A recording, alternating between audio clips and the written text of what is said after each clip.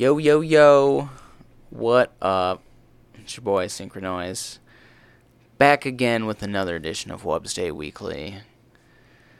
This week's guest is a very special guest. One of great Wubsday history. That dude, Jake Asbury, a.k.a. Port21. Saw, dudes. Now I'm talking over you, though. It's cool. I do that to everybody all the time anyways. It happens. There's no avoiding it unless you have perfect timing. Which we loosely planned this, but not the intro timing, so. Welcome to the podcast, sir. Thank you for having me. It's honestly, yeah, absolutely. It's an honor to have you. This is going to be a fun one. This is really cool. Yeah, this kind of got going like towards the time that I was like stepping out of Wubsday, so it's kind of cool to be able to like come back and talk about Wubsday and like talk about it in that sense. So yeah, it's going to be a really cool perspective. So I'm excited for our listeners to be able to experience that and hear that. So you've listened to the podcast, you know how we do it. Tell us where you got your start, what your influences are, and what your artistic goals are for the future. Definitely. So, really, I got involved in music from like a super young age. I was probably 7 years old when I started learning how to play piano, and from a very young age, I had a problem with authority too, so I didn't really like my piano teacher too much. So I took maybe a year of piano and then kind of like took a break for a little bit. And got involved in playing bass guitar in high school for just like garage bands and stuff. The most like, I wouldn't even call it successful, but the most like cohesive one that we ever did, we were called Under the Influence. And we basically just played rock music, like, I mean, stereotypical, like, garage bands. But we played One Relay for Life, which was really, really cool. And I'm going to have to, like, watch how fast I'm talking here. Anybody who actually knows me knows that I'm a Leo, and I can talk super fast and throw it all at you at once. But throw it at us. Throwing it all out, Let's just rapid go. fire. But yeah, no, so I kind of got involved in that sense. The weird thing is that despite all that involvement, I wasn't really into live music or live shows, and my musical tastes were very, very narrow. This is super embarrassing, and most people don't realize this, but my peacock tattoo actually covers a Dave Matthews Band tattoo. And like, mad love for Dave and anybody out there that actually likes Dave Matthews, but I just didn't want the fire dancer on my arm anymore because I spent probably a good 4 years in college listening to nothing but Dave Matthews Band. Live at Radio City is an amazing album, but yeah, there's no shame in that. But the tattoo, in hindsight, you know, you got it taken care of. Got it taken care of. It was an experience. You know, it had its lifespan on your body, and now it's covered up. And now it's gone. And just like kind of my listening to Dave Matthews Band, which I mean, still. It was some fun times. But ironically, so I didn't actually get into music until I was about 28 in the sense that I am now. Oh, shoot, just bumped the mic. But I didn't really get involved until I was about 28. So my first show was actually an Indie Mojo show at... Oh, now I'm going to forget the name of the Old National Center. It was at Old National Center, and it was big, gigantic, and I can't for the life of me remember who opened for them, but it was kind of like my first introduction into electronic music and all of that, and I just looked like such a Chad standing right in front of the sound booth with these glasses. I don't even remember who gave me the glasses, and I just kind of stood there awkwardly for the entire show, but I loved it. It was like the first time that I actually enjoyed live music, and so from that point I just started going to every Indie Mojo show that I could, and I was there every week, and I was there so much that they were just like, you want to help promote for us? And so that's kind of where I got my into music where I am now, right? Piano in high school, bass in high school, all that, like, that was kind of cool, but it wasn't until I got into this that I got an appreciation for it. And I think a lot of that is because as a DJ, you have that freedom up there to do what you want, right? Like, we're at this funk electronic show, and they're dropping remixes of Biggie, and they've got all this incorporation of different styles of music into it, and it's not just about one song that an artist produces. Like when you're listening to when you're listening to Dave Matthews Band, it's not about that one song, it's what is this DJ going to throw at me this time. And I think that is a really, really cool aspect of it, because you don't really see two shows that are ever alike. And so I got into promotion because I was going to these shows anyways. It was the one thing that I looked forward to every Thursday was going to Indie Mojo, going to the Trap, seeing all my friends. And as I did it, I kind of had a knack for promotion. And so I started promoting for more groups, and I've worked with CAE, and I've helped Cam Miller with stuff before, and Big Gas. And, you know, it eventually led to Wubsday, which was kind of that break that Meg and I got, and love the Patron Saint. And shout out to all those guys, because that was the first time that we really got to say, what do we want to do and how do we want to do it, rather than, you know, working for somebody else. And I learned a lot from everybody that I worked from. It was a great time. We're going to try and slow it down here, Jake, just a little bit. You're talking fast again. I could hear it, and we got to stop it. But hey, keep it flowing, man. Whatever pace whatever pace you need to go at. It's that flow state. Yeah, it's that flow state, right? And so we kind of got to this point to where we were able to do our own things, and we had learned so much from people, right? Like, I mean, we learned a lot. Matt Ramsey was the first person to ever really give me my intro into music. Ironically, I got really upset with him one time because he said that my posts were too long-winded on Facebook. And I really prided myself on how those posts went, because I got a lot of likes. And the longer that I've done this and the more that I got into Wubsday, I was like, damn, my post used to be long as shit, and nobody's reading that stuff, right? Because, like, you might post 1,000 times a week that you got set times at these times and shows at these times, and there is still somebody in your inbox going, hey, dude, what time does this all start at? And so I'm thinking about all these, like, thoughtful posts that I used to make, and I'm like, did anybody ever really read those? Hopefully they did. I put some thought into them, but he was right, you know? And so you learn from him, and then you learn from Adam about the side of the business, because I really, like, learned a lot from Adam laying off. CAE events were really kind of what got me going and going my own direction with promotion, and that eventually led to Wubsday. And Slater Hogan has been awesome and instrumental in all of that, and helping Meg and I out along the way. And at a certain point, I love doing the promo side of things. I'm going to be 32 in August.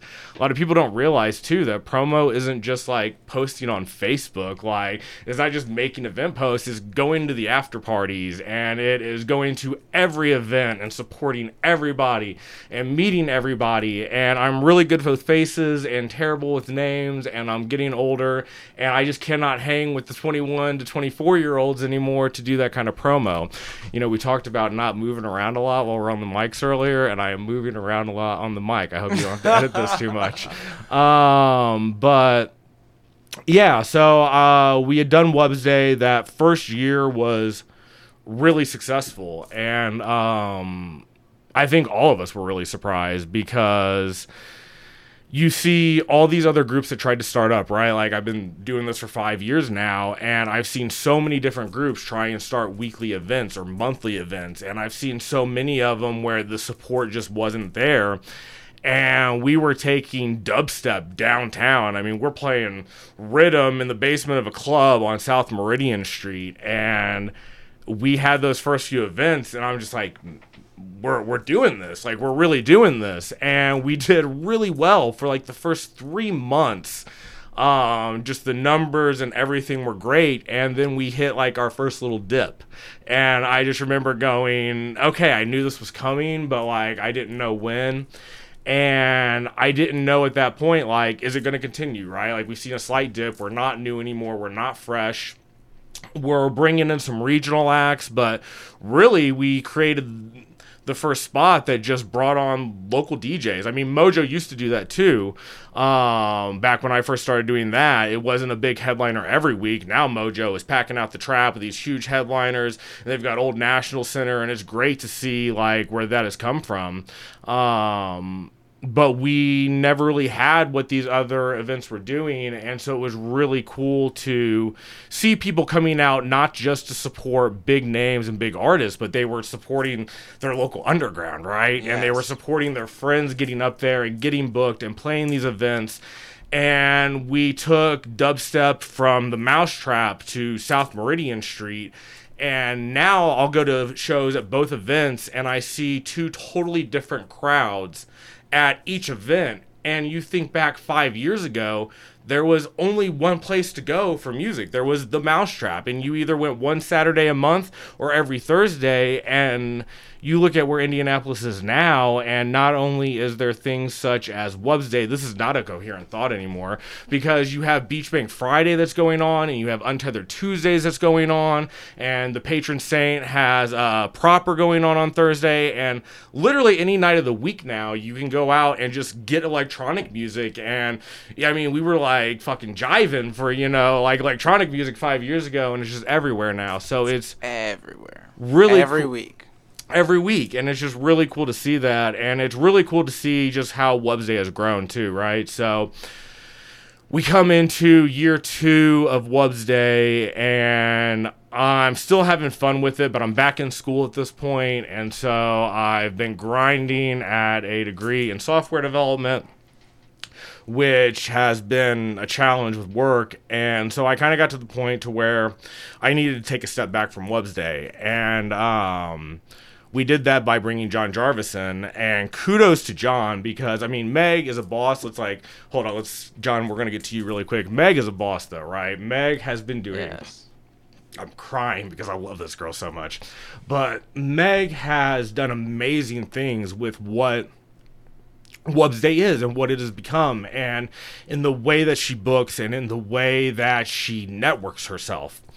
And so you have this really established event that, in all honesty, I was a face on Facebook, but Meg was doing a lot of the heavy lifting behind the scenes.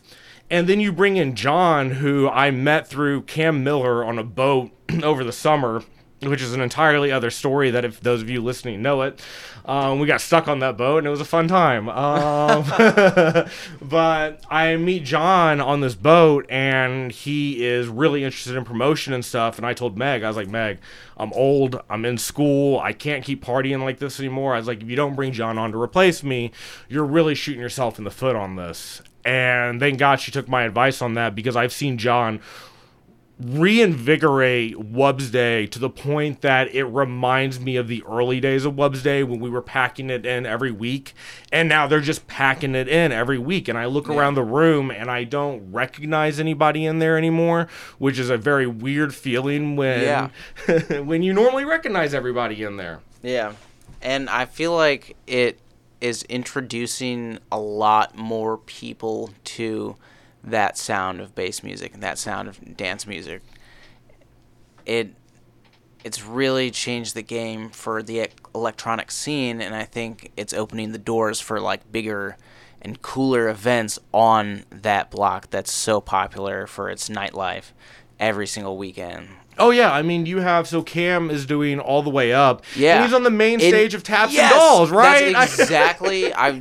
Dude, yes. Yeah, I was going to bring that up had you not just brought that up. Yeah, that is a perfect example of, like, this just fat sound ring in a room that on pretty much the busiest night of the weekend, they're trusting bass music and bass DJs. Like, that is the coolest fucking thing, and I think it's a sign of things to come, and I'm really excited for it. Yeah. No, I'm just really excited to see how many events are taking off now downtown and across the state. I mean, we've got, 2 festivals coming up that are local festivals that, one I used to go on, I think occasionally. It's coming back. We've got another one coming up.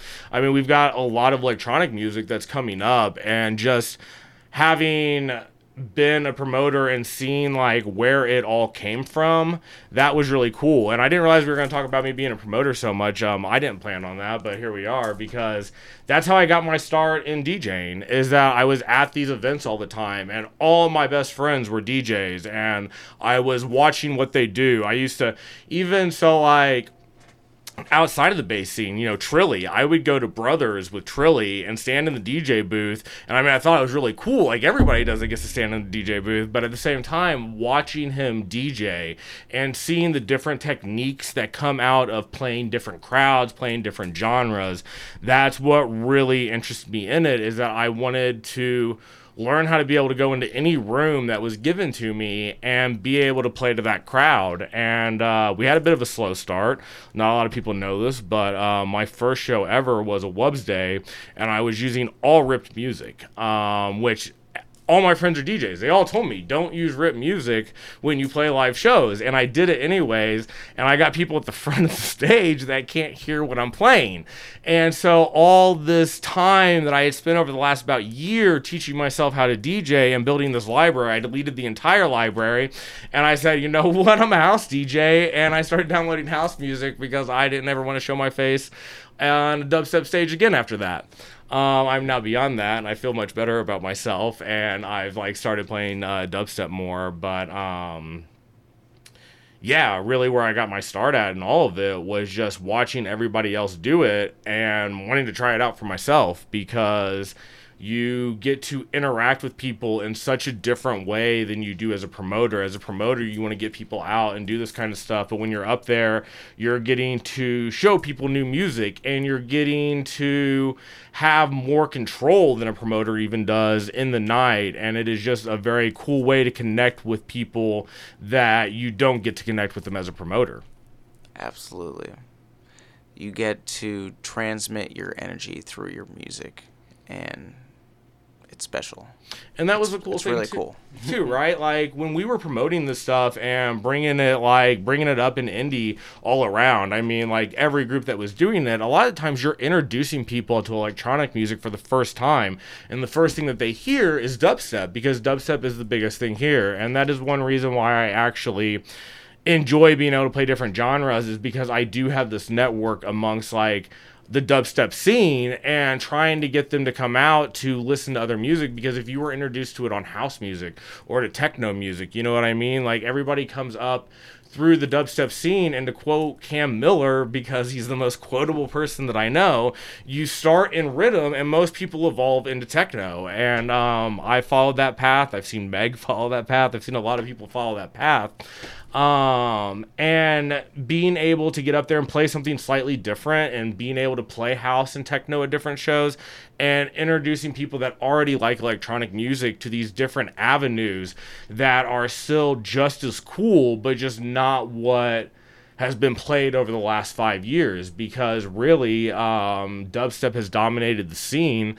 And people think that I've gone completely house, but like, I still get down to dubstep. Please come out and see me on a dubstep show. I will show you when I used to be a rail rider at the front of every show.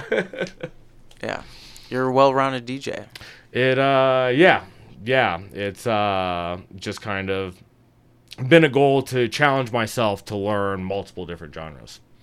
Yeah. But that's good, though. And it's only going to make you better. The more you challenge yourself, the better you'll become.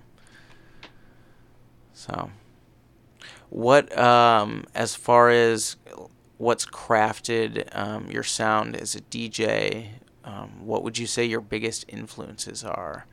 And where did you find your way as far as, what kind of music attracts you? So, ironically, and anybody who's like ever met me in the scene, like when I first got into it, I really got into it heavy into Bass Nectar, and I was traveling around the country following him. I went to Mexico for him. I went to a lot of his curated events.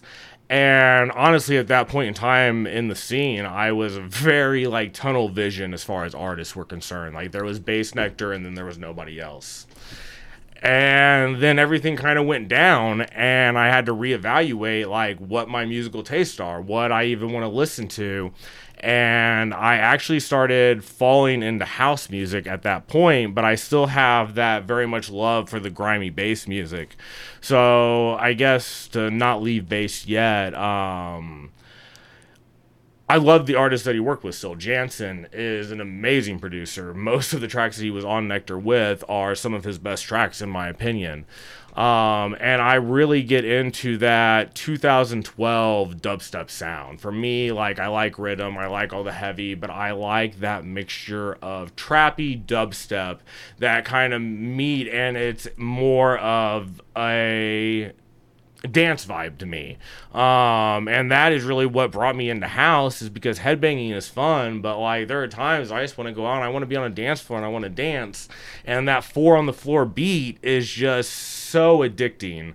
And so I can't even attribute my love of house music to big house artists, right? Because I'm getting house music as COVID's going on. So like I haven't gone to any house shows because I've only been going to bass shows, and I really can't do any of that. And I would say that the person that really started me down that path is Cam Miller. Which props to Cam, because he hounded me for it for years on how I was going to like house music, and now I do. But he really introduced me to a lot of house. And then we started doing Wubsday, and I started going out to support the patron saint on more than just Wednesdays. And we've got this incredible talent in Indianapolis that people don't realize. You've got Slater Hogan and John Larner at the patron saint, and these guys used to travel around Europe. You can go onto Bandcamp and find pages worth of original music from these guys, and we're getting it all down in the patron saint and watching that. And I mean, most of the artists now, like, who could you attribute to house music as like a good inspiration other than John and Slater? And then you also have Nick Samaro, who is an amazing artist, and he's the one that throws Proper on Thursdays. And that talent alone in indie is enough to get anybody into house music if you go and see them throwing down. And it's kind of through that I got really, really into techno, and I don't even know how I got into that point, but my favorite shows to play are techno.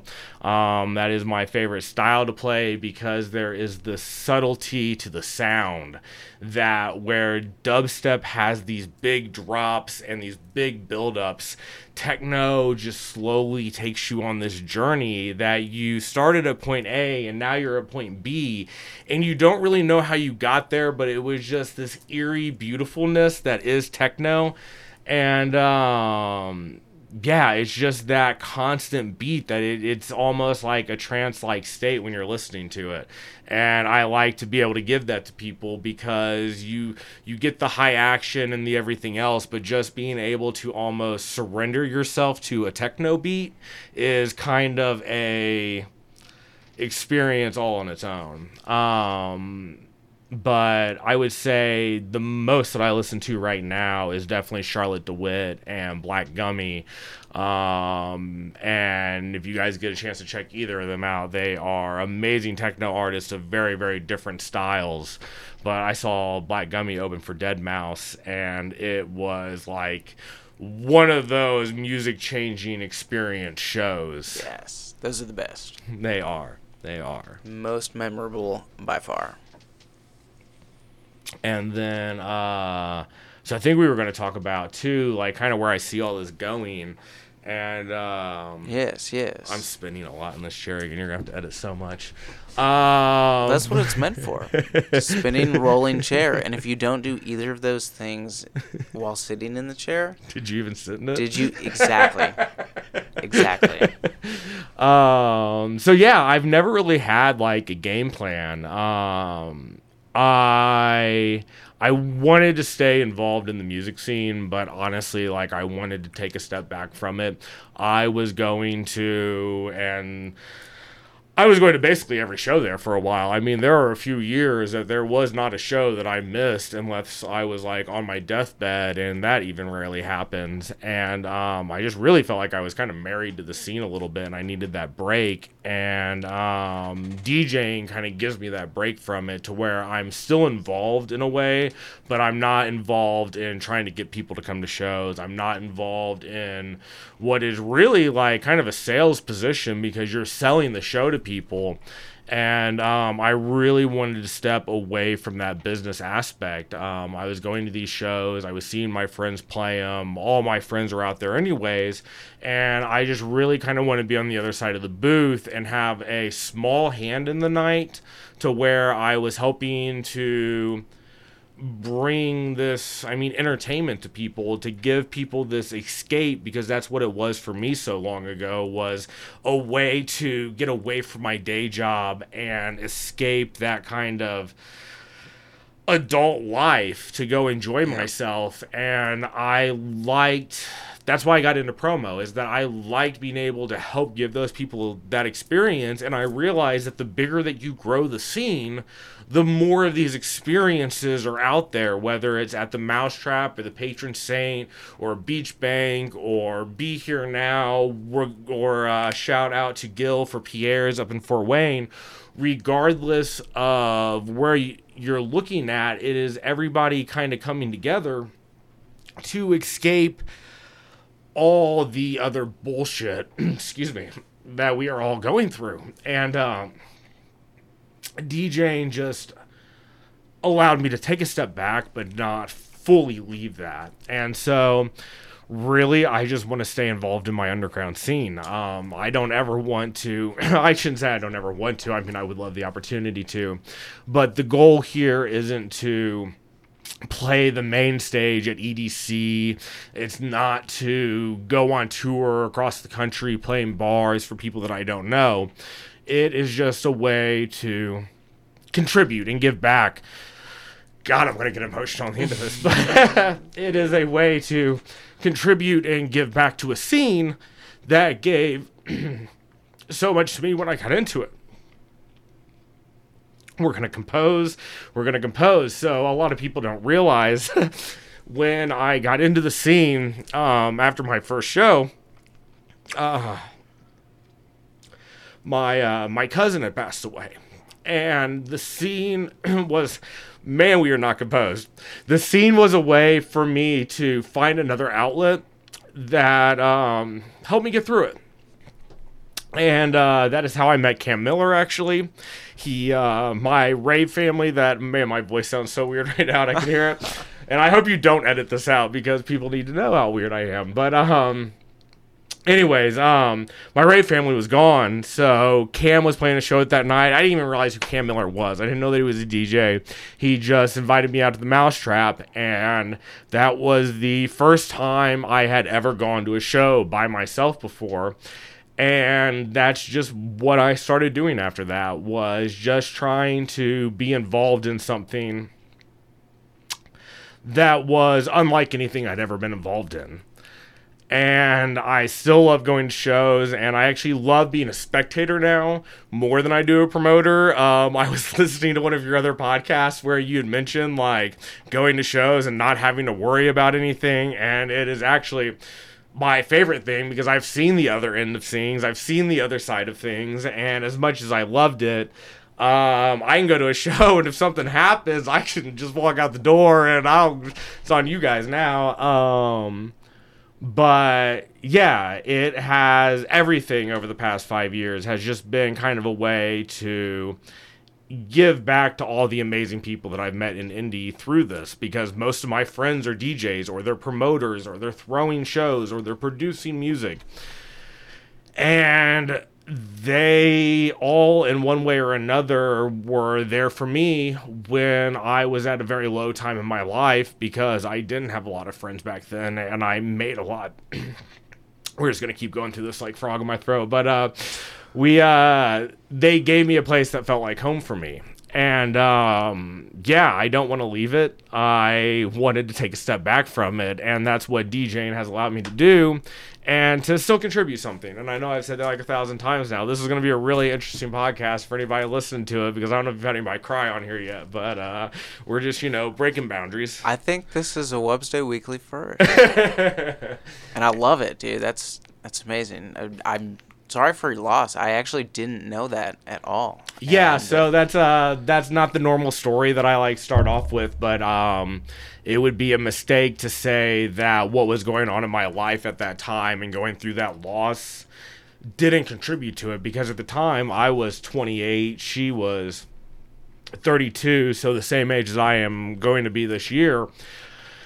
And I just realized how young she was, and we grew up together, and how little she had actually experienced. She was a mother of 3 kids, and there's nothing to say about going out and having kids and doing all that stuff, but she went straight from school to being a mother, and she never really traveled, and then all this happened, and we lost her, and I realized that I just wasn't living my life in a way that, if that were me, I would have missed out on so much. And so diving into music the way that I did gave me a passion and gave me a hobby, right? Like, at the end of the day, for me, I have a DJ name because I don't want to see Jake Asbury on a lineup. Asbury is just not a name that looks good on any lineup, right?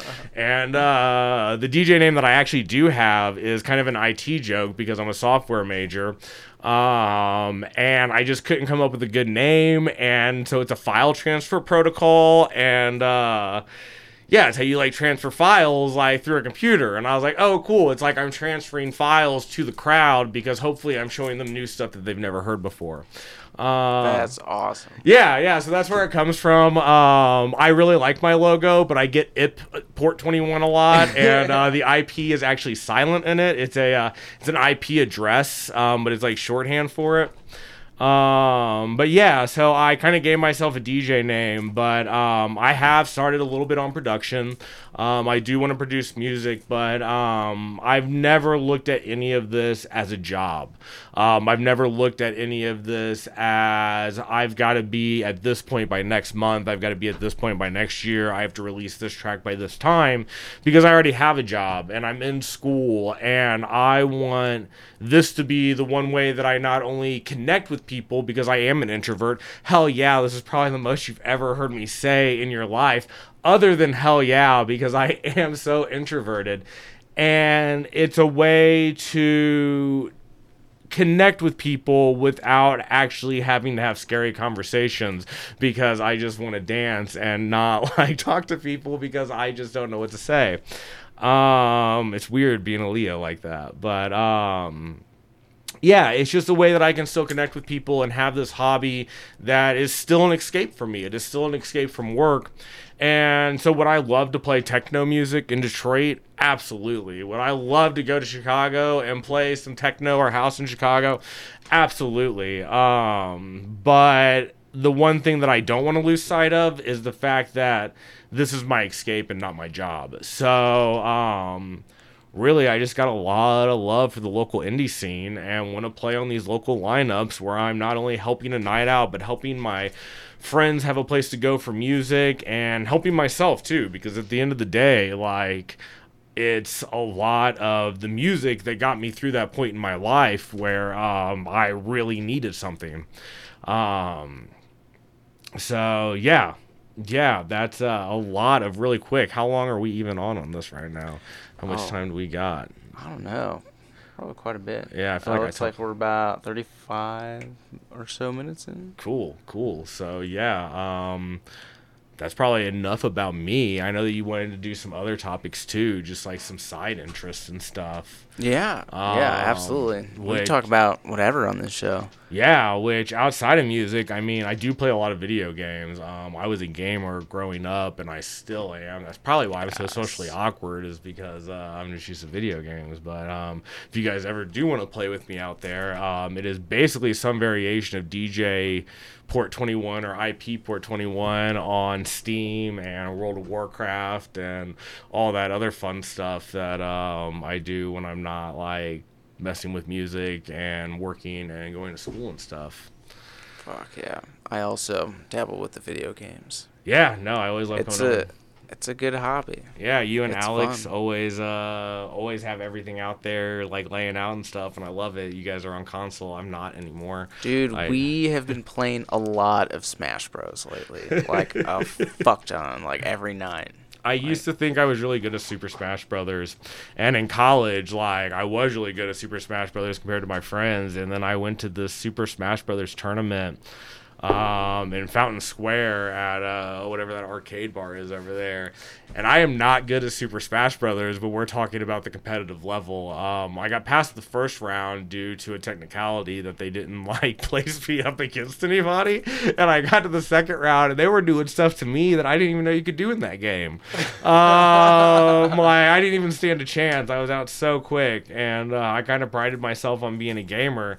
And not that day. I walked out in shame, for sure. But, I mean, yeah, obviously a gamer because I've been working on my new tattoo sleeve. Which, yeah, we got Scyther going down there. We got the Pokemon sleeve going. Oh, and, damn, dude. Yeah. Those are amazing colors. Like, god damn. My dude does really, really great color work. His name's Nick McNulty, if you guys have seen my tattoos and want to know who to go to. But he does a lot of cover-up work. We covered the Dave Matthews tattoo, like I said earlier, up here, and you cannot tell there was a Dave Matthews tattoo there anymore. So Cannot tell at all.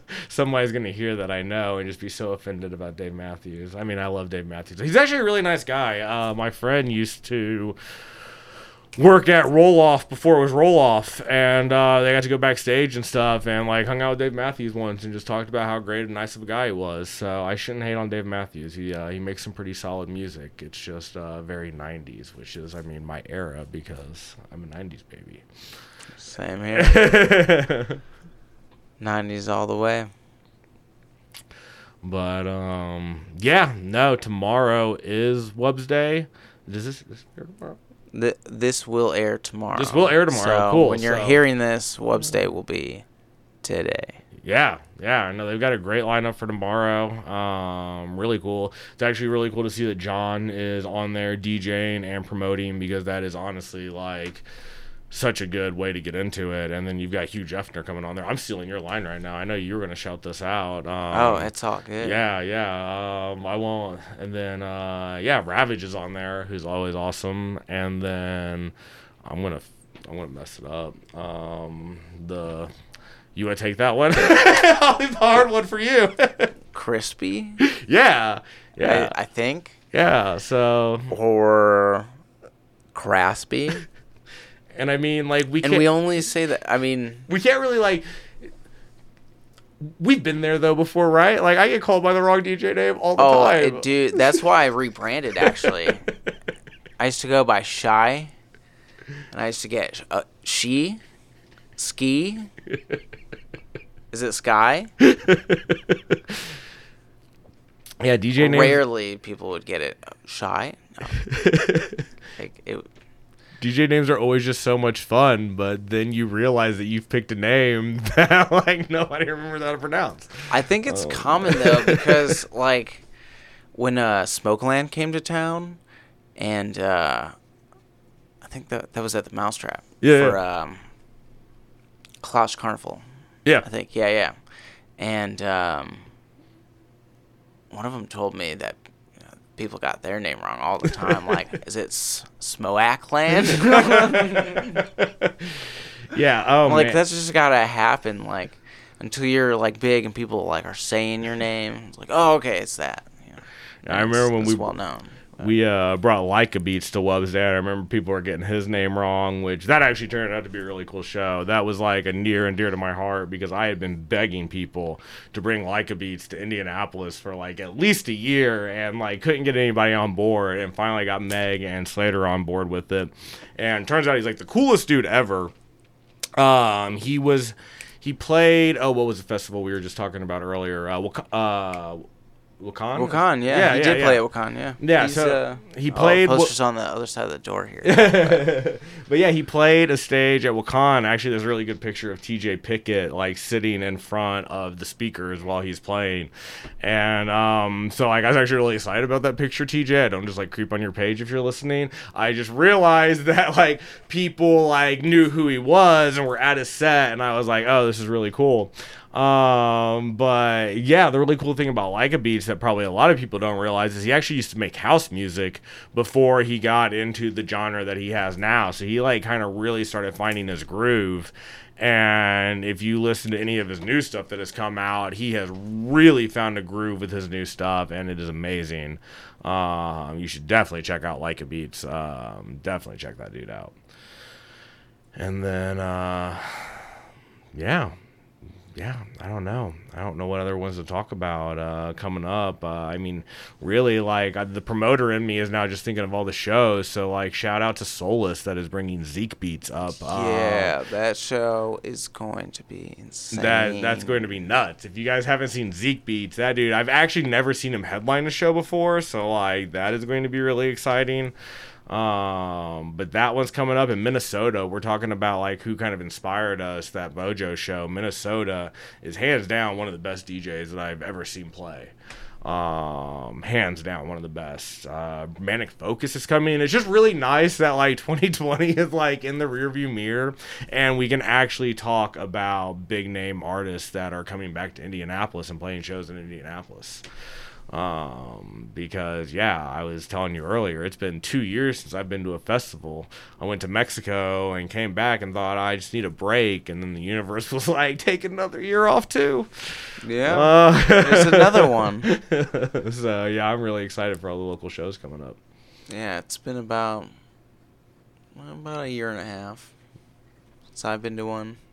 Wakan in October of 19. Yeah, it's the last festival I attended. Yeah, no, mine was 18. I think Deja Vu was 2018.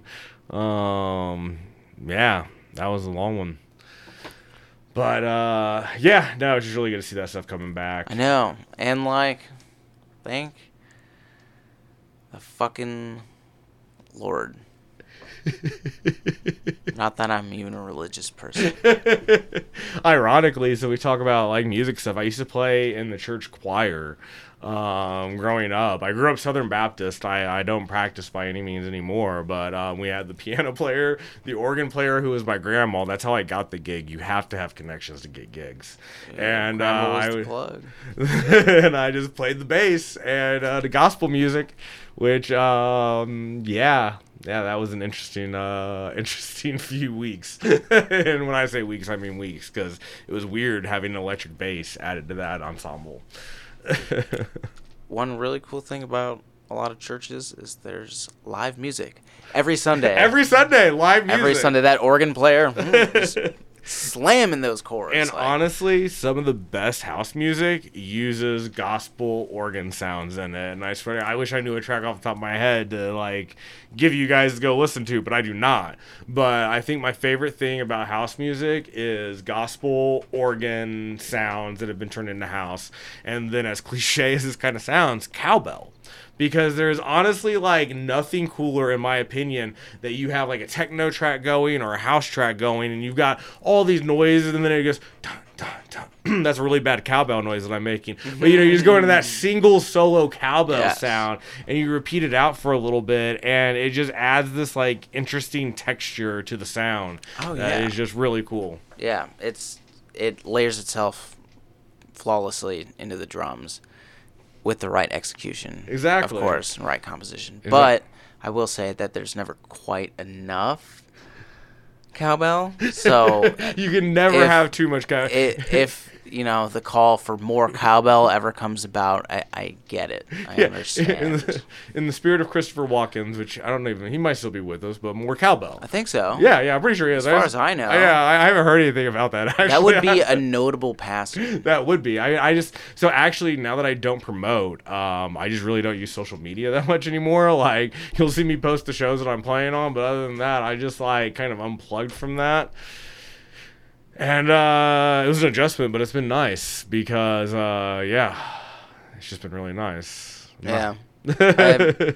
I like social media for the promotion purposes and staying connected with people that, like, you don't have their phone number or, whatever, just being able to be connected.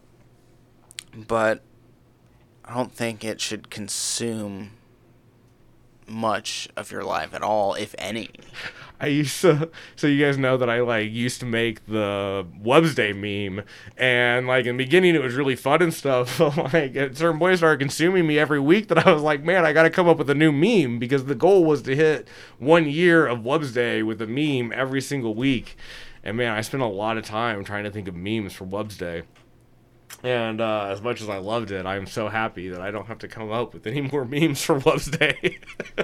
That when you promote like that on such a regular basis, it's so hard to come up with fresh ways to present essentially the same thing. Yeah, new and content. It's like I strive, like when I post stuff, I strive to not make the same post twice. Like I try to use phrasing and different vocabulary on every post and try to make it fresh and more I guess personalized, like per event. Yeah.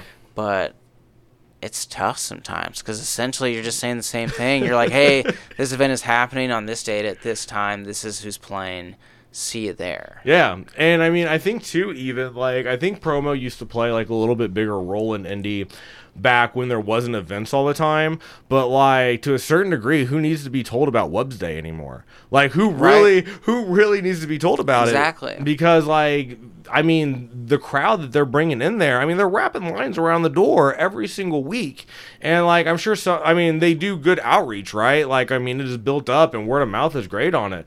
But people don't even have to read posts anymore. I'm just like, why am I even telling them I'm going to be here, I'm going to play, but yeah, it has gotten so big in indie, and there are so many staple events in indie that people don't need to be told. They just know to go. They know to show up. They know that every Friday, Beach Bank is going to be throwing down bass music, and if you show up, and now they got food trucks out there. You know what I mean? Man, honestly, the food truck idea, I told you that was the best idea that I've ever heard of for an event. 100%. Yeah, I had some alligator while I was out there the last time, and it was amazing. I got the last alligator that they had.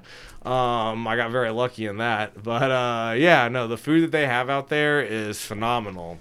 The events there have evolved into something so fucking cool, so unique in a way. And dude, I remember the first fucking Tuesday, back in that back room, very minimal production, couple party lights, it was. I do remember those days. It wasn't. I mean, it was fun. It was cool. Oh, yeah. It was just it was something, and then they really just evolved pretty organically, and it's top tier production. Not only from a music standpoint, but from an event hosting and hospitality standpoint. Well, I don't think, really, people that go to shows, I don't think they realize how hard it is to market certain venues too, right? And so we're talking about bringing people out, well, not we, obviously, but they're bringing people out to Beach Bank, to a brewery, and they have grown it into such a successful event that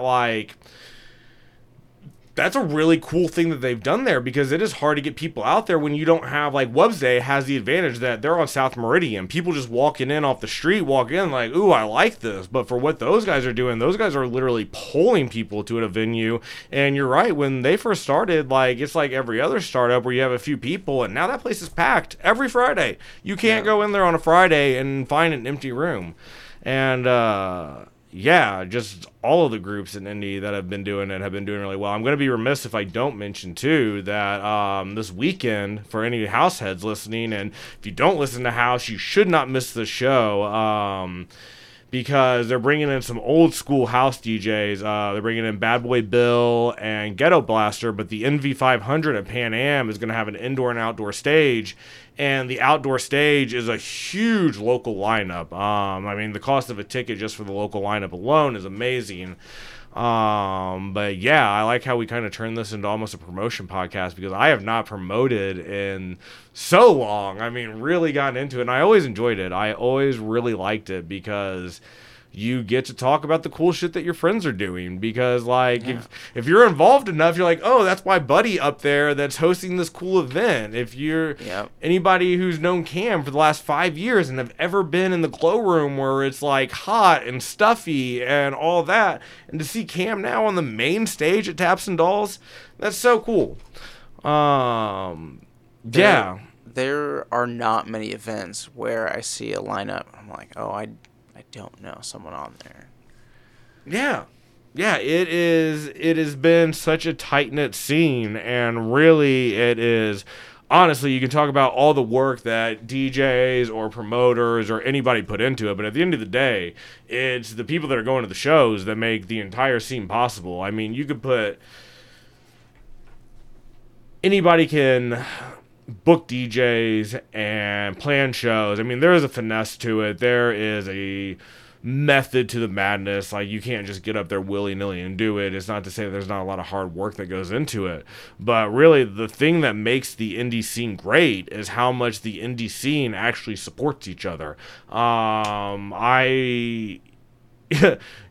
Unless you've gone out multiple times a week for shows, you really don't know how exhausting it is to show up to a Wubsday on Wednesday, and then a Mojo event on Thursday, and then a Beach Bank on Friday, and then all the way up on Saturday. But like, there's people out there that do it, and it's those people that like kind of really give us all the ability to do what we're doing. Right. And yeah, for all the hard work that the scene puts into it, if it wasn't for the people that are going to the shows, none of it would be possible, and none of us would get to do cool shit, because it is really cool being up in front of everybody playing music. And yeah, it's from every standpoint, as a promoter, as a DJ, it's they're the ones that are really doing the work, because they're coming out and they're spending the money and they're taking the time out of their day to support something that, while it gives back, doesn't directly give back to them. And that is a really cool thing to see people grow, and how it has grown organically over the past 5 years. Yeah, it's, from at least my perspective, it really has grown from not a whole lot of bass events that were happening on a regular basis to almost every day of the week. Yeah, there is every 2 weeks with Untethered Tuesday, and then there is also Progressive, which is at Melody Inn for anybody who's actually into techno like I am and are cool. No, you're all cool. I'm kidding. But there is a techno night one Tuesday a month, and then there's an every other, like, it's kind of an all-encompassing night, really. But it's a lot of house music for the Untethered Tuesdays. But 5 nights in a row, there's music. And now the Red Room? Yeah, Red Room Roof Party's back open. So every Sunday there is it every Sunday? I don't know. I'm so sorry, Nick. I might be getting that wrong. But regardless, there's some Sunday or Monday, I think. Well, no, it's on Sunday for sure. I just don't know if it's every Sunday or not. Okay. I think it might be. But yeah, I mean, you can literally... It wasn't like this 5 years ago. It's just really cool to see how everything has grown to where you can go out and get whatever music, whatever night of the week. Monday is the only night that doesn't have it. And actually, I used to help Austin Trilly throw Wonderland on Monday in Fountain Square.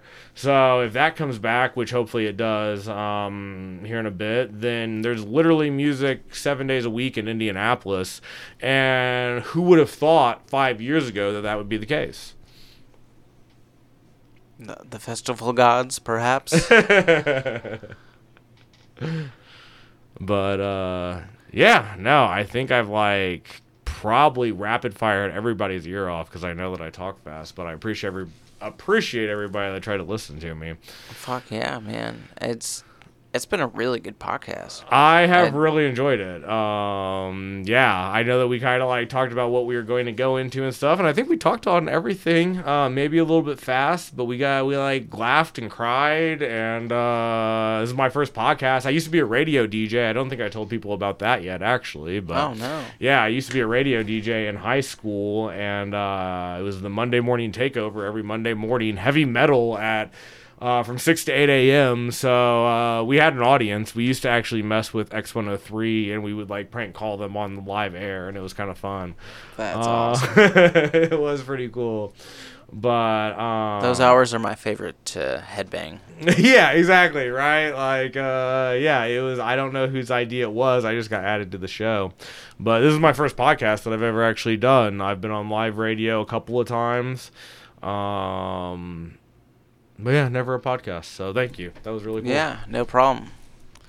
The podcast thing takes some getting used to, but once you get in the swing of it, ain't no thing. Yeah, no, the podcast is always interesting because like we're obviously just sitting here in a room where there's like nobody, and like you have to like talk about it like there's actually people that are like sitting around listening. Otherwise, like it's just two guys just kind of talking by themselves in a room into microphones. Yeah.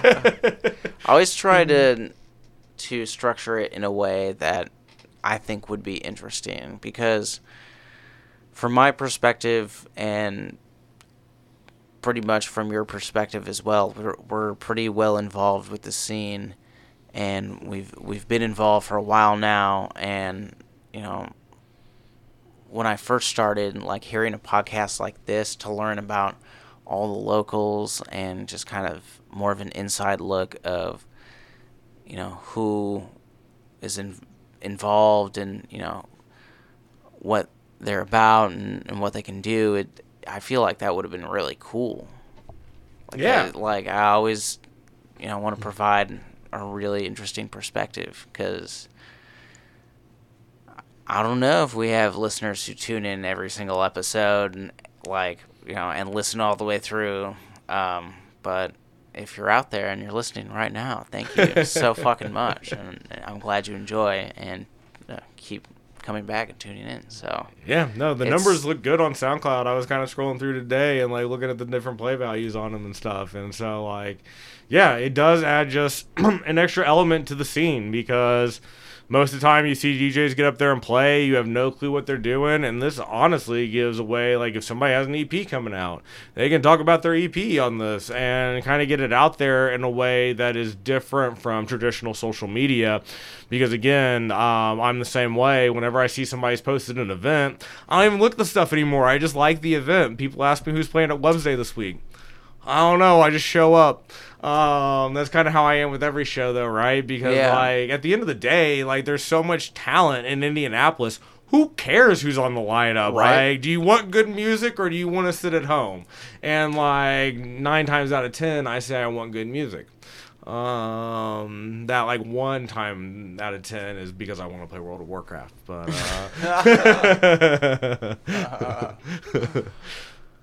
But, yeah, no, I definitely appreciate you having me on. Fuck yeah, man. Yeah, this has been a good one. So, what has become tradition on the show, we play Work in Progress, if applicable. And in this case, we have a collab between us, and it's one of the favorite songs that I've ever worked on. And yeah, it is the first song that I ever worked on. Yeah, it was. We were trying to trace back when we started it, and it's definitely over a year, probably about a year and a half or so. Or it was on a laptop that no longer works. And I don't even have the project file for it anymore. But I salvaged it, remixed it, or not remixed it, but mixed it down and kind of cut it up, and came out all right. So it'll get released here sometime soonish, whether it's independently or with someone else. But here is the track Life Forms. thank you again for coming on, sir. Yes, thank you for having me. It's been a pleasure. So much. And thank you guys for listening.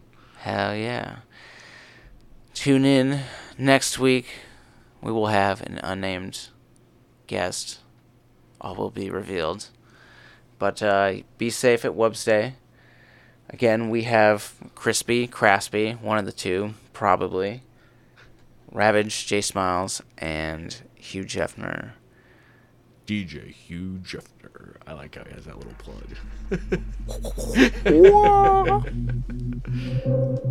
Peace out, y'all. Be safe. I say bye too now, right? Bye.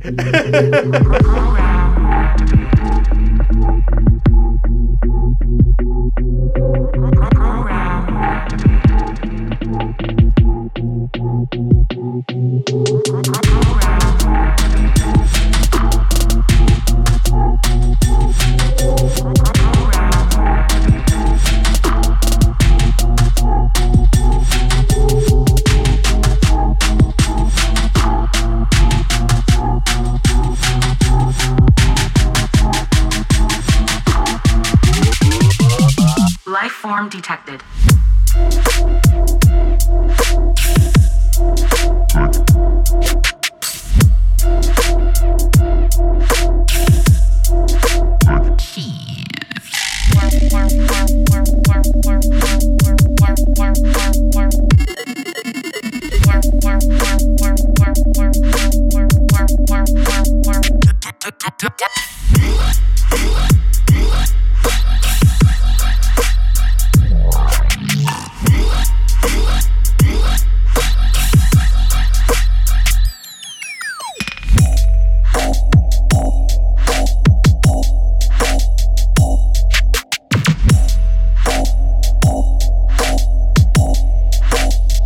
Form detected.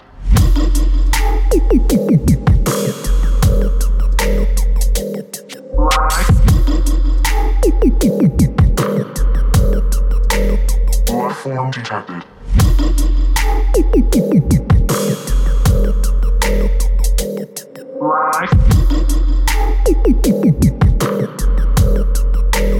Life form detected.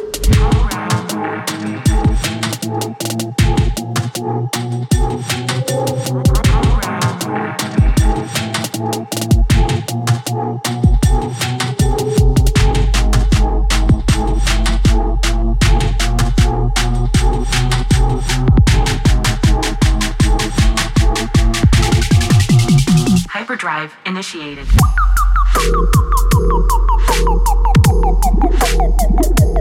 Error.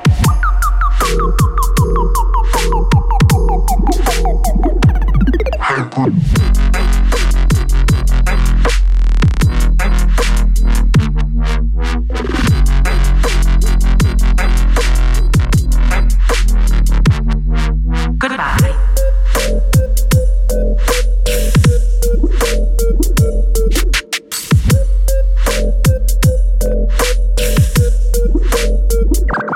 Error.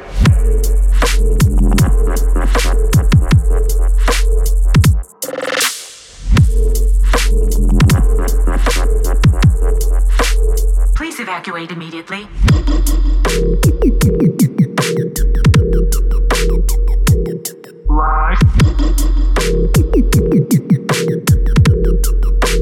Life form detected.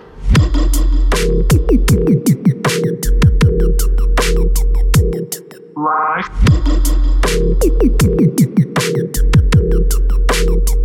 form detected.